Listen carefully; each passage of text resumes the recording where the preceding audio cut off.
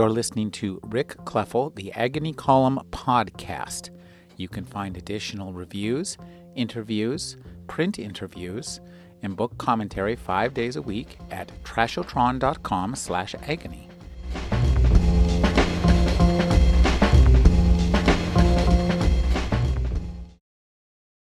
It was June when Eugene Brentani took the job at Aronson & Son Moving Company and subleased an apartment in Inwood from a man on his crew named Alvaro. Like many of the men who worked at Aronson & Son, Alvaro had recently emigrated from the Dominican Republic.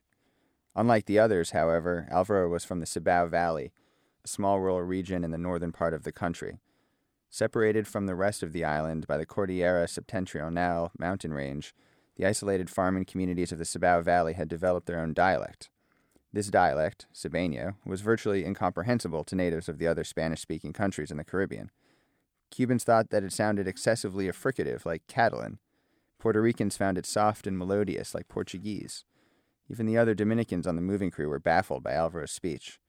To Eugene, it sounded like Alvaro was speaking with a mouthful of porridge.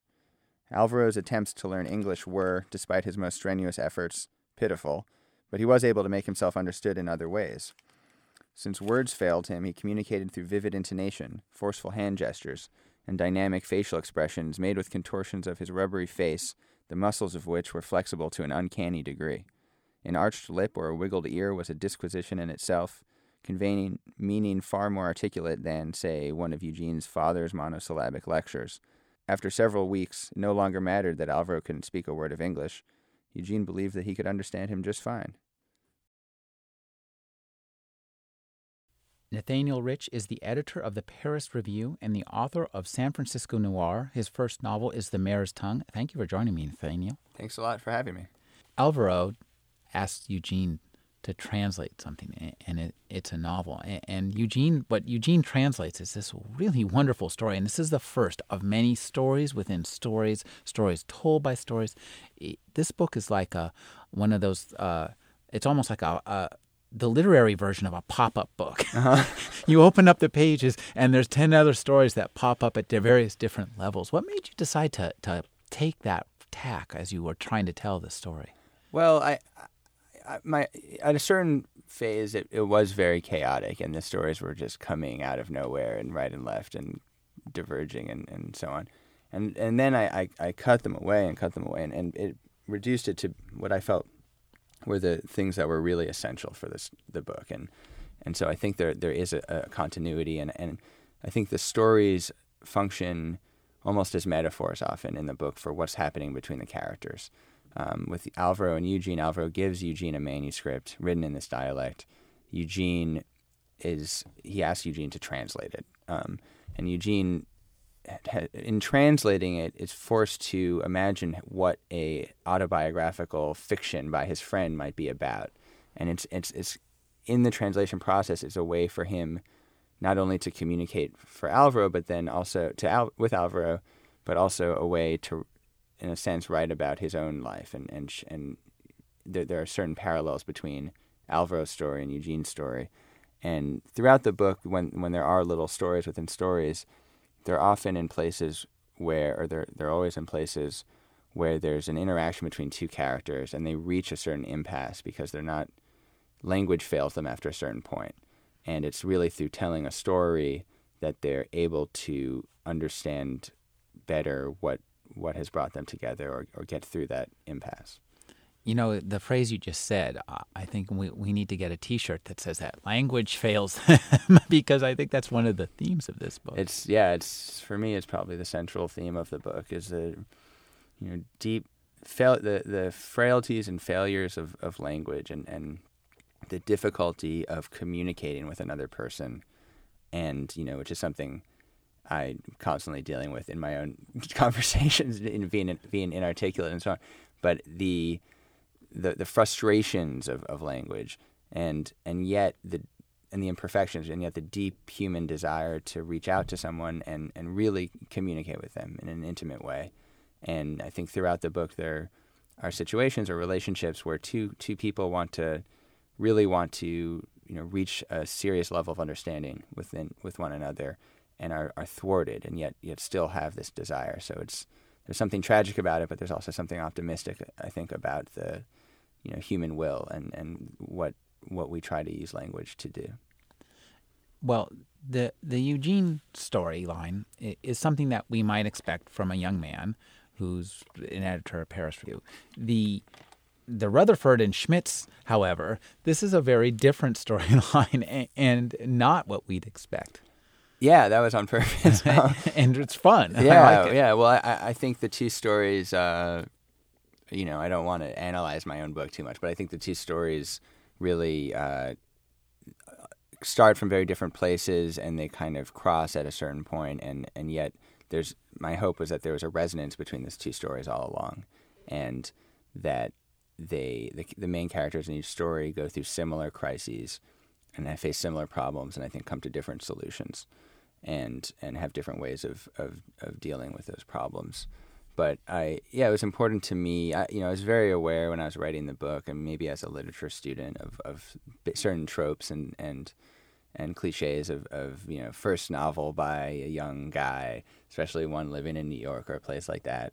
And I realized at a certain point I could not escape certain basic things, like one of the protagonists being a young man in New York, or at least starting there. But it was important to me to not reduce it to something like that, but to have the story be much bigger than that. And the Mr. Schmitz and Rutherford strand is very much a part of that, and I think it balances out that element, hopefully in a complementary way. One thing that strikes me about this whole book is there's this a beautiful kind of emotional feel all the way through. It's not overstated. I guess it's a wistfulness, a kind of joy, but a little bit of sadness at the invented landscapes that we're left with as we experience life.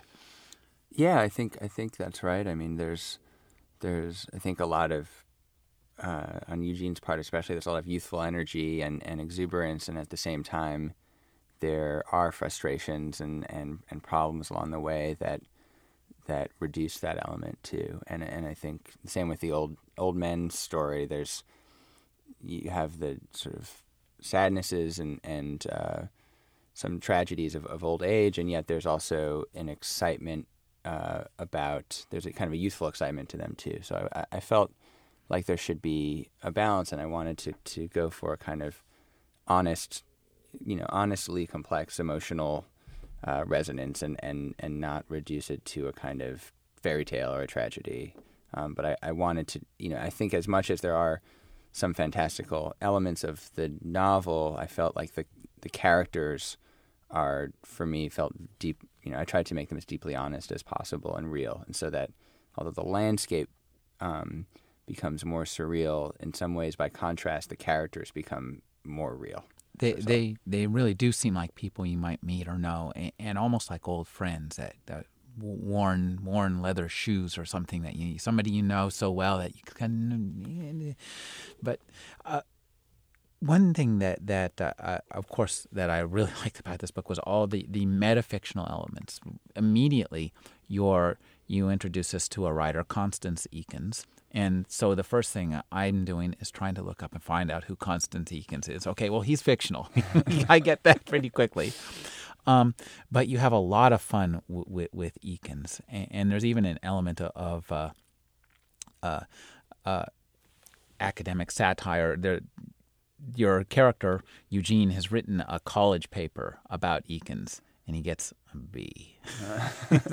Well, because he takes on more than he can chew. His Eakins is just a monstrous, terrifying figure, and he's not really modeled after any single writer, but something like a grotesque amalgamation of every great writer of the last century, something like a Hemingway plus Faulkner plus J.D. Salinger plus Nabokov or anyone else he can name. And I think he does.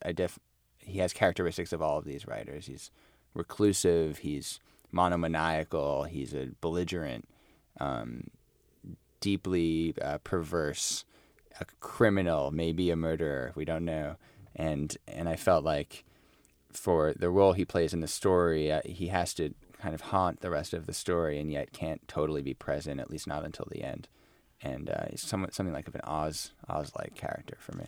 I like that, Oz. That's a really good way. Yeah, he's the wizard behind the curtain, and not only is he based, I'm guessing, on writers, but also on film directors. I'm Well, thinking of that's one particularly very man. astute. Yeah, Orson Welles is there. Maybe you're thinking of someone Well, else. I was thinking of Werner Herzog. Oh, yeah. Well, I'm obsessed with Herzog, so yes, he's definitely there too. I mean, I remember actually watching Les Blank's Burden of Dreams, San Francisco filmmaker, while I was writing the book at one point, and seeing Herzog's monologue about the jungle. Man. It's terrifying, and he just gives this incredible. I urge anybody to rent that film. And it's about the making of a Herzog film, and Fitzcarraldo, yeah. They're stuck in the jungle, and everything on the set goes wrong, and Herzog is acting like a maniac, and Klaus Kinski, the actor, is acting like a maniac criminal, and he delivers this monologue about being in the jungle and the raw, violent force of nature. And it's very negative and dark and hilarious, and it's totally an Eakins-like moment. Or I tried to impart into Eakins. Eakins himself lives in something like an equivalent of the jungle, but at a remove from society. He's sort of outside the natural world, and yet has all the violence of the natural world in him. We also meet an interesting family, Abe Chisholm, and he's doing Eakins' biographer, and he has a daughter who has a variety of names. Yes, well, everyone has a different name for her, and they're all generally versions of Allison or Alice, or she's also Sonia and so on, and that that was important to me, that she had that quality, that she's sort of someone else to everybody who looks at her, and although she's a very, I think, strong character in her own right, she's often being sort of misperceived, or her identity shifts depending on who sees her, and then the biographer himself is for me, it was something like a Dickensian figure of this guy who's been writing a biography for ages and ages and ages of this writer, and yet hasn't come to an ending.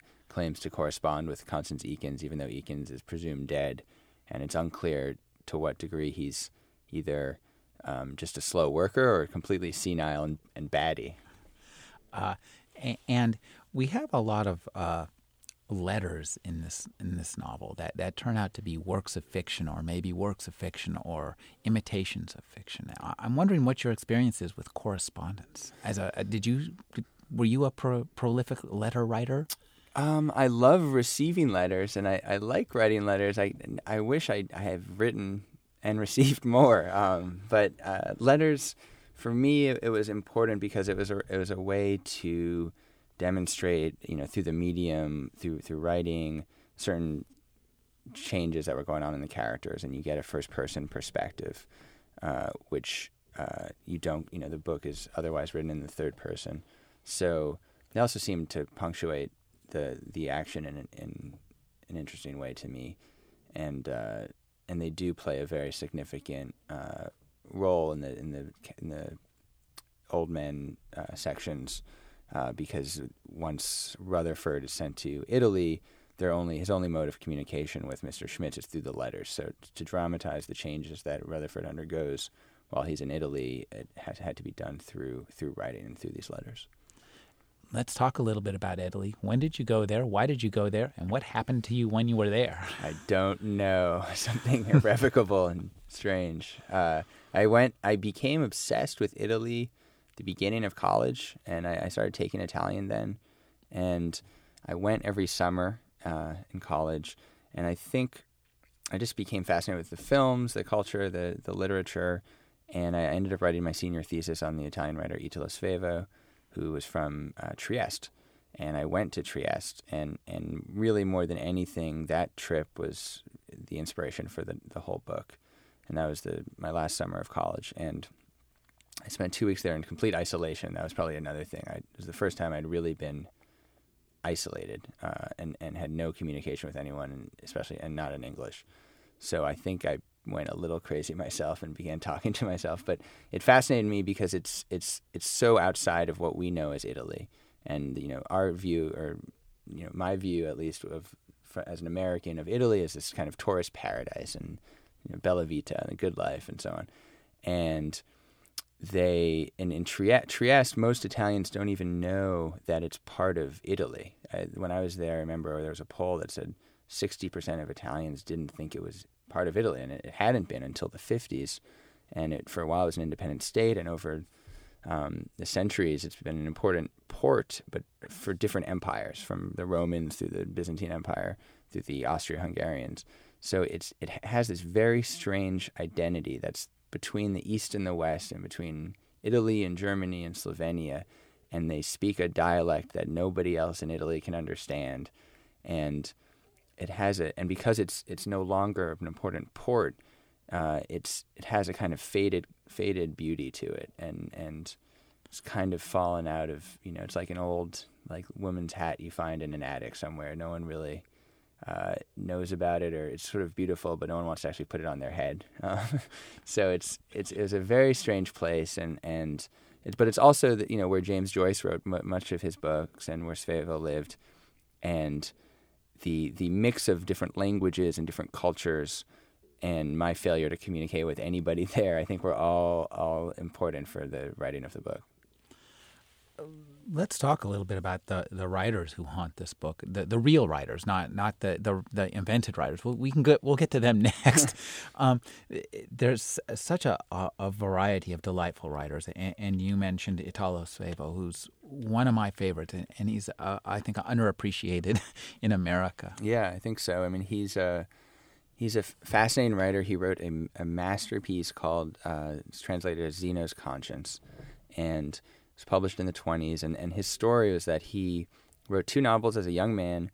His real name was Ettore Schmitz. He changed his name to Italo Svevo, which means basically Italian Swabian, and his family was both Italian and Swabian from Germany. So he spoke the dialect, had a very weak command of Italian, really, which is one of the reasons why I first was attracted to him, because he wrote a very simple Italian, because it wasn't really his language, so I could read it much more easily as a new Italian speaker. But he wrote 2 novels as a young man. Nothing really happened with him. No one paid attention. He gave up. He married a very wealthy heiress of a painting company, or paint shipping company, and went into that trade. And at one point, when in his late 50s, the business took him he had to take regular trips to England, so he had to hire a British teacher, someone to teach him English, and he hired a young man from the Berlitz Academy, local Berlitz Academy, and they were doing the lessons, and the young teacher found out that Svevo had written these novels as a young man, and encouraged him to write more, and Svevo was very flattered, and it turned out that this young English teacher was James Joyce.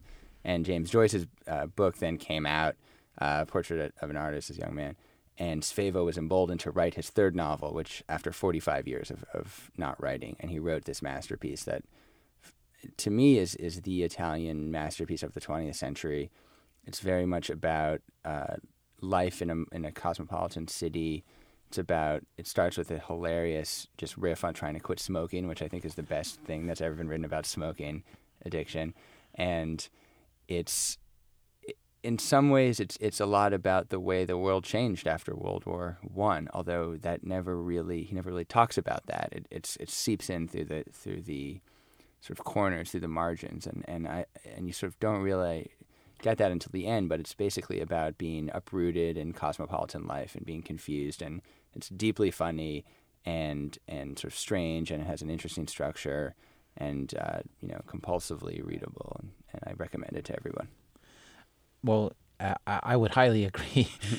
and now there's some other writers that I think play a part in here. Eugenio Montale? Montale is a Trieste writer, and he's an Italian critic, and he, I suppose Eugene might be from his name. It's possible. I now forget some degree. Mr. Schmitz is named after Svevo's a real name, which was Ettore Schmitz. And Montale is a writer I admire a lot, and wrote about Svevo, and was, I think, one of Svevo's big champions among the Italian critics. And of course, we have Ernest Hemingway.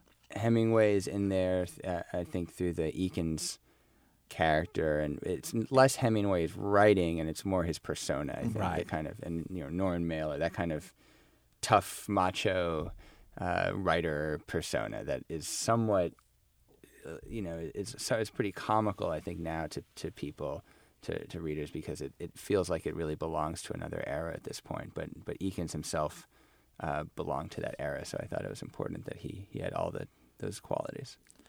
We have also a riff on Poe, if I'm not mistaken. A Mask of the Red Death scene, if I seem to. It's probably true.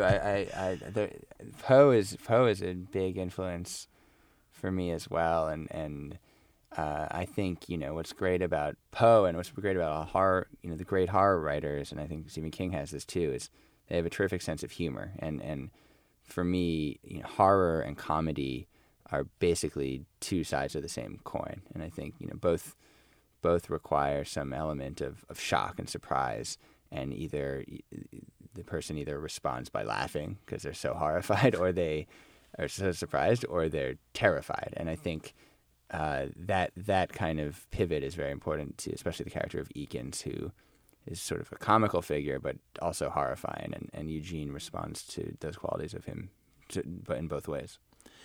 We've talked a little bit about the elements of the fantastic in this book, and I think you do quite a wonderful job of creating gritty, everyday, realistic characters, and then having these things slip into their lives just by virtue of their perceptions that are fantastic and strange. But you have there's a word, sentiut.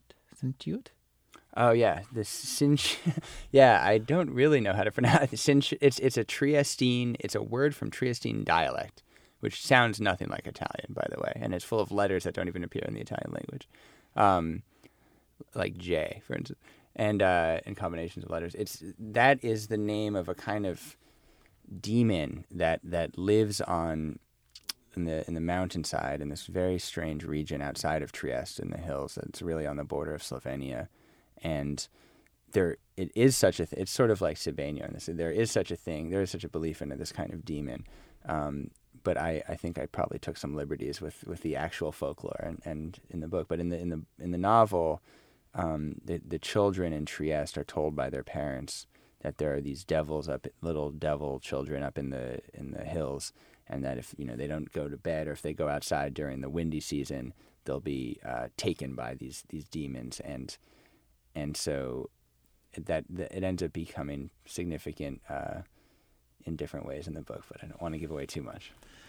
Nor do I. Now, you create this region, and I've actually looked it up. It really is a region. You call it the Carso. I think I believe from the Italian approach. It's right at the border of Italy and Slovenia, right? And I think coming from Slovenia, it's the cross. Yeah, and it's a kind of, for me, it was a very mythical landscape, because everything that was fascinating to me about Trieste, the kind of mix of cultures and languages and identity, is kind of magnified in the mountains, because once you get up there, you don't really know where the border is, and it's a real borderland. And I felt like, for me, it was a real border between not just between Italy and Slovenia, and to some extent Austria, but also between sort of reality and a kind of fictional world. And I went there when I was in Trieste once, and there are lots of little towns, and every sign is in a different language, and there are lots of little vineyards and farms up there, and a folklore and kind of local ritual. And the places are very cut off from the rest of Italy and from the rest of the world, really. And it's the kind of place that you don't, there aren't really guidebooks about it. And the idea of a part of Italy, this corner of Italy, that was so removed from the, Rome or the Italy of our Americans' imagination, was fascinating to me. And it seemed like the kind of place where anything could happen. And you actually make a reference, you talk in there about there being places in this world right in the middle of where we think we know that we actually don't know. I think it's a really fascinating observation. Yeah, well, that was one of the, actually, that idea was really one of the first ideas that I had when I was working on the book. I really, there was sort of a group of ideas that kind of jigsawed together, and one was the idea of places that no one has ever been to just because we assume that people have been there, you know, and there are places like that in the world. I mean, there aren't many, but, you know, there are. I mean, I remember I saw a friend recently who over the summer worked for some kind of geological expedition in northern Canada. They were a student in Victoria, the university, and he went up with his professor in the summer, and they would be airlifted by helicopter into the mountains up there. And wherever they were dropped down to do research on whatever they were researching, local species and so on, they were certain they were the first humans who had ever been in that land. And it's not, you know, no one would ever really think of wandering in that area in northern Canada, but it's so there are places like that still have a kind of untouched quality, and that was an idea that was really fascinating with me and seemed to resonate with a lot of the other ideas in the book. And you have a lot of fun, and it's a difficult task when you're a writer, creating a fictional writer. Yeah, I felt, you know, I'm very, myself, when I'm reading other books, when there are writer characters, I'm always wincing a little bit, you know, because there's something, you know, you read a book, you want it to be kind of escaping from the world, and writers writing about writers, you can get in a lot of traps that way. But so I felt I did need to have this character, so I felt I had to make him as crazy and maniacal and strange as possible. I couldn't have just I couldn't do what Philip Roth does so wonderfully, was to have a kind of authorial stand-in, you know, a writer writing about a writer who's like the writer. I knew I wasn't up to that, so I needed this character to be totally terrifying. One of the things that interests me is the many ways that you kind of weave in very subtly ideas that come from the edges of the fantastic. There's a theme of consumption in here, of just excessive consumption and eating, and that's often an aspect of fairy lore, that you'll go and if you eat the fairy cake, mm-hmm. that's it. You're out of this time stream. Yeah, it's a great observation. It's definitely something I thought a lot about, and there's a kind of, it's eating as a metaphor, as a kind of metaphor for experience, gaining experience through eating and devouring. And there's a real hunger that a lot of the characters have. Eakins is one of them, but I think Eugene has it too, and Rutherford has it, and I think Mr. Schmidt sort of develops it. And for me, it's really about a hunger for life and a hunger for experience, and that's at the heart of the motivations of a number of characters. Maybe you could say all of the characters in the book, is that they really want to live, and that this is a kind of sensual, physical manifestation of that, just excessive eating, and Eakins eats like a real devil. Also, there's an element from one of my favorite myths, of the Blessed Virgin Mary. In lots of Blessed Virgin Mary apparitions and presentations, people will be able to run faster than they should be able to, and there's a scene like that. I'm wondering, did you think about any of the many Blessed Virgin Mary apparitions in places in Italy?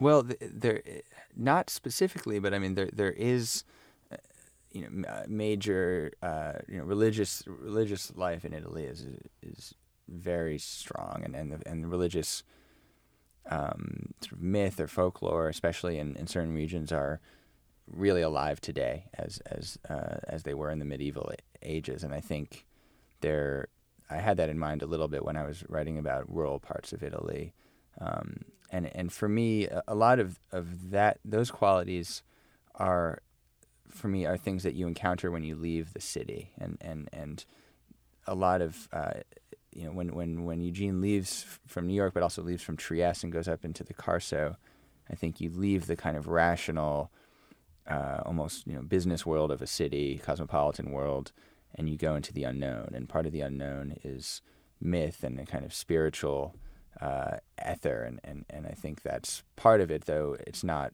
specifically religious, but I think there's a kind of spiritual quality there. I want to return to this kind of something I talked about earlier, the states of consciousness. You have so many different ways of talking about that. Rutherford, I think it's Rutherford, develops a nausea of the brain. Yes. Sartre. All I could think of my one of my favorite books I read in college was Sartre's Nausea. Well, part of what's happening in that scene is he's losing his capabilities to speak English very well, and so nausea, it's a kind of bad translation of what the Italian might be, of kind of a headache, and he, I suppose. Yeah, I wouldn't go so far as to say I was trying to evoke Sartre, but there are certainly many nauseas of brains and other organs throughout the book, probably. And the loss of language too, aphasia. You say, and also one of my favorite lines: "Sleeplessness is a fine quality to possess." Yes, well, yes. I mean, in the fictional world, no one ever sleeps; they're always doing stuff. So, I like the idea of characters sort of taking that for granted, or not taking that for granted, and the damaging qualities of sleep. Because I mean, this is connected to the eating, where it's, when you're sleeping, you're not living, you're not experiencing life, you're not devouring life, and so sleep, being sleepy is just the worst, because you're just stuck in one place and you can't do anything. Are you working on a new book? I am, and I've tentatively, and hopefully it won't take 5 or 6 or 7 years like this one. But all I can say, I've already spoken much more about it than I ever did about the first book. But it has a working title of Future World, which is one word, and it also starts in a city in New York and goes out into a countryside. But it's focused on 2 characters primarily, and I think in some ways it's, and then there's an apocalyptic crazy event also. So there's some similarities, but in some ways it's sort of in my mind it's some more, the dimensions aren't quite as large as in The Mayor's Tongue. Is it science fiction? It sounds like it is. I don't know. I guess I don't know how you. Yeah. Well, I don't know how. It's hard to define. I guess I don't think of it in terms of genre like that, but mm-hmm. It's unlike, it's not like a Michael Bay movie, It's not. It's not about it's sort of. I think a better, what I have more in mind is something like what Don DeLillo did in White Noise, where there's this crazy apocalyptic event, but it's not the main event. It's not, the White Noise itself is not the main. The story is really about the characters, and for this story, there's a drama, but there's a conflict, there's a crisis between the characters that they have to deal with, to put it in the most prosaic terms, and the other stuff is sort of outside of it. It shapes what they do, but it's not. It's like not about a meteor crashing to Earth, something like that. Well, it sounds like there'll be some more delightful elements of the fantastic. I hope so. Yeah. I think it's important for me. It's important, especially with Mayor's Tongue. I didn't want it to be, it's not a fantasy book. It's not but there are some fantastic elements, and it's important to me that it's a very gradual shift, and that you're never presented with some kind of hobgoblin jumping out from behind a wood, but it's a kind of a gradual shift into a sort of deeper level of strangeness, but never so dramatic that you're, disoriented. And I think those are the kinds of fictions and that most fascinate me, both in literature and in film. We'll look forward to your next book. We've been speaking with Nathaniel Rich. His new novel is The Mayor's Tongue. Thank you for joining me, Nathaniel. Thank you very much for having me here.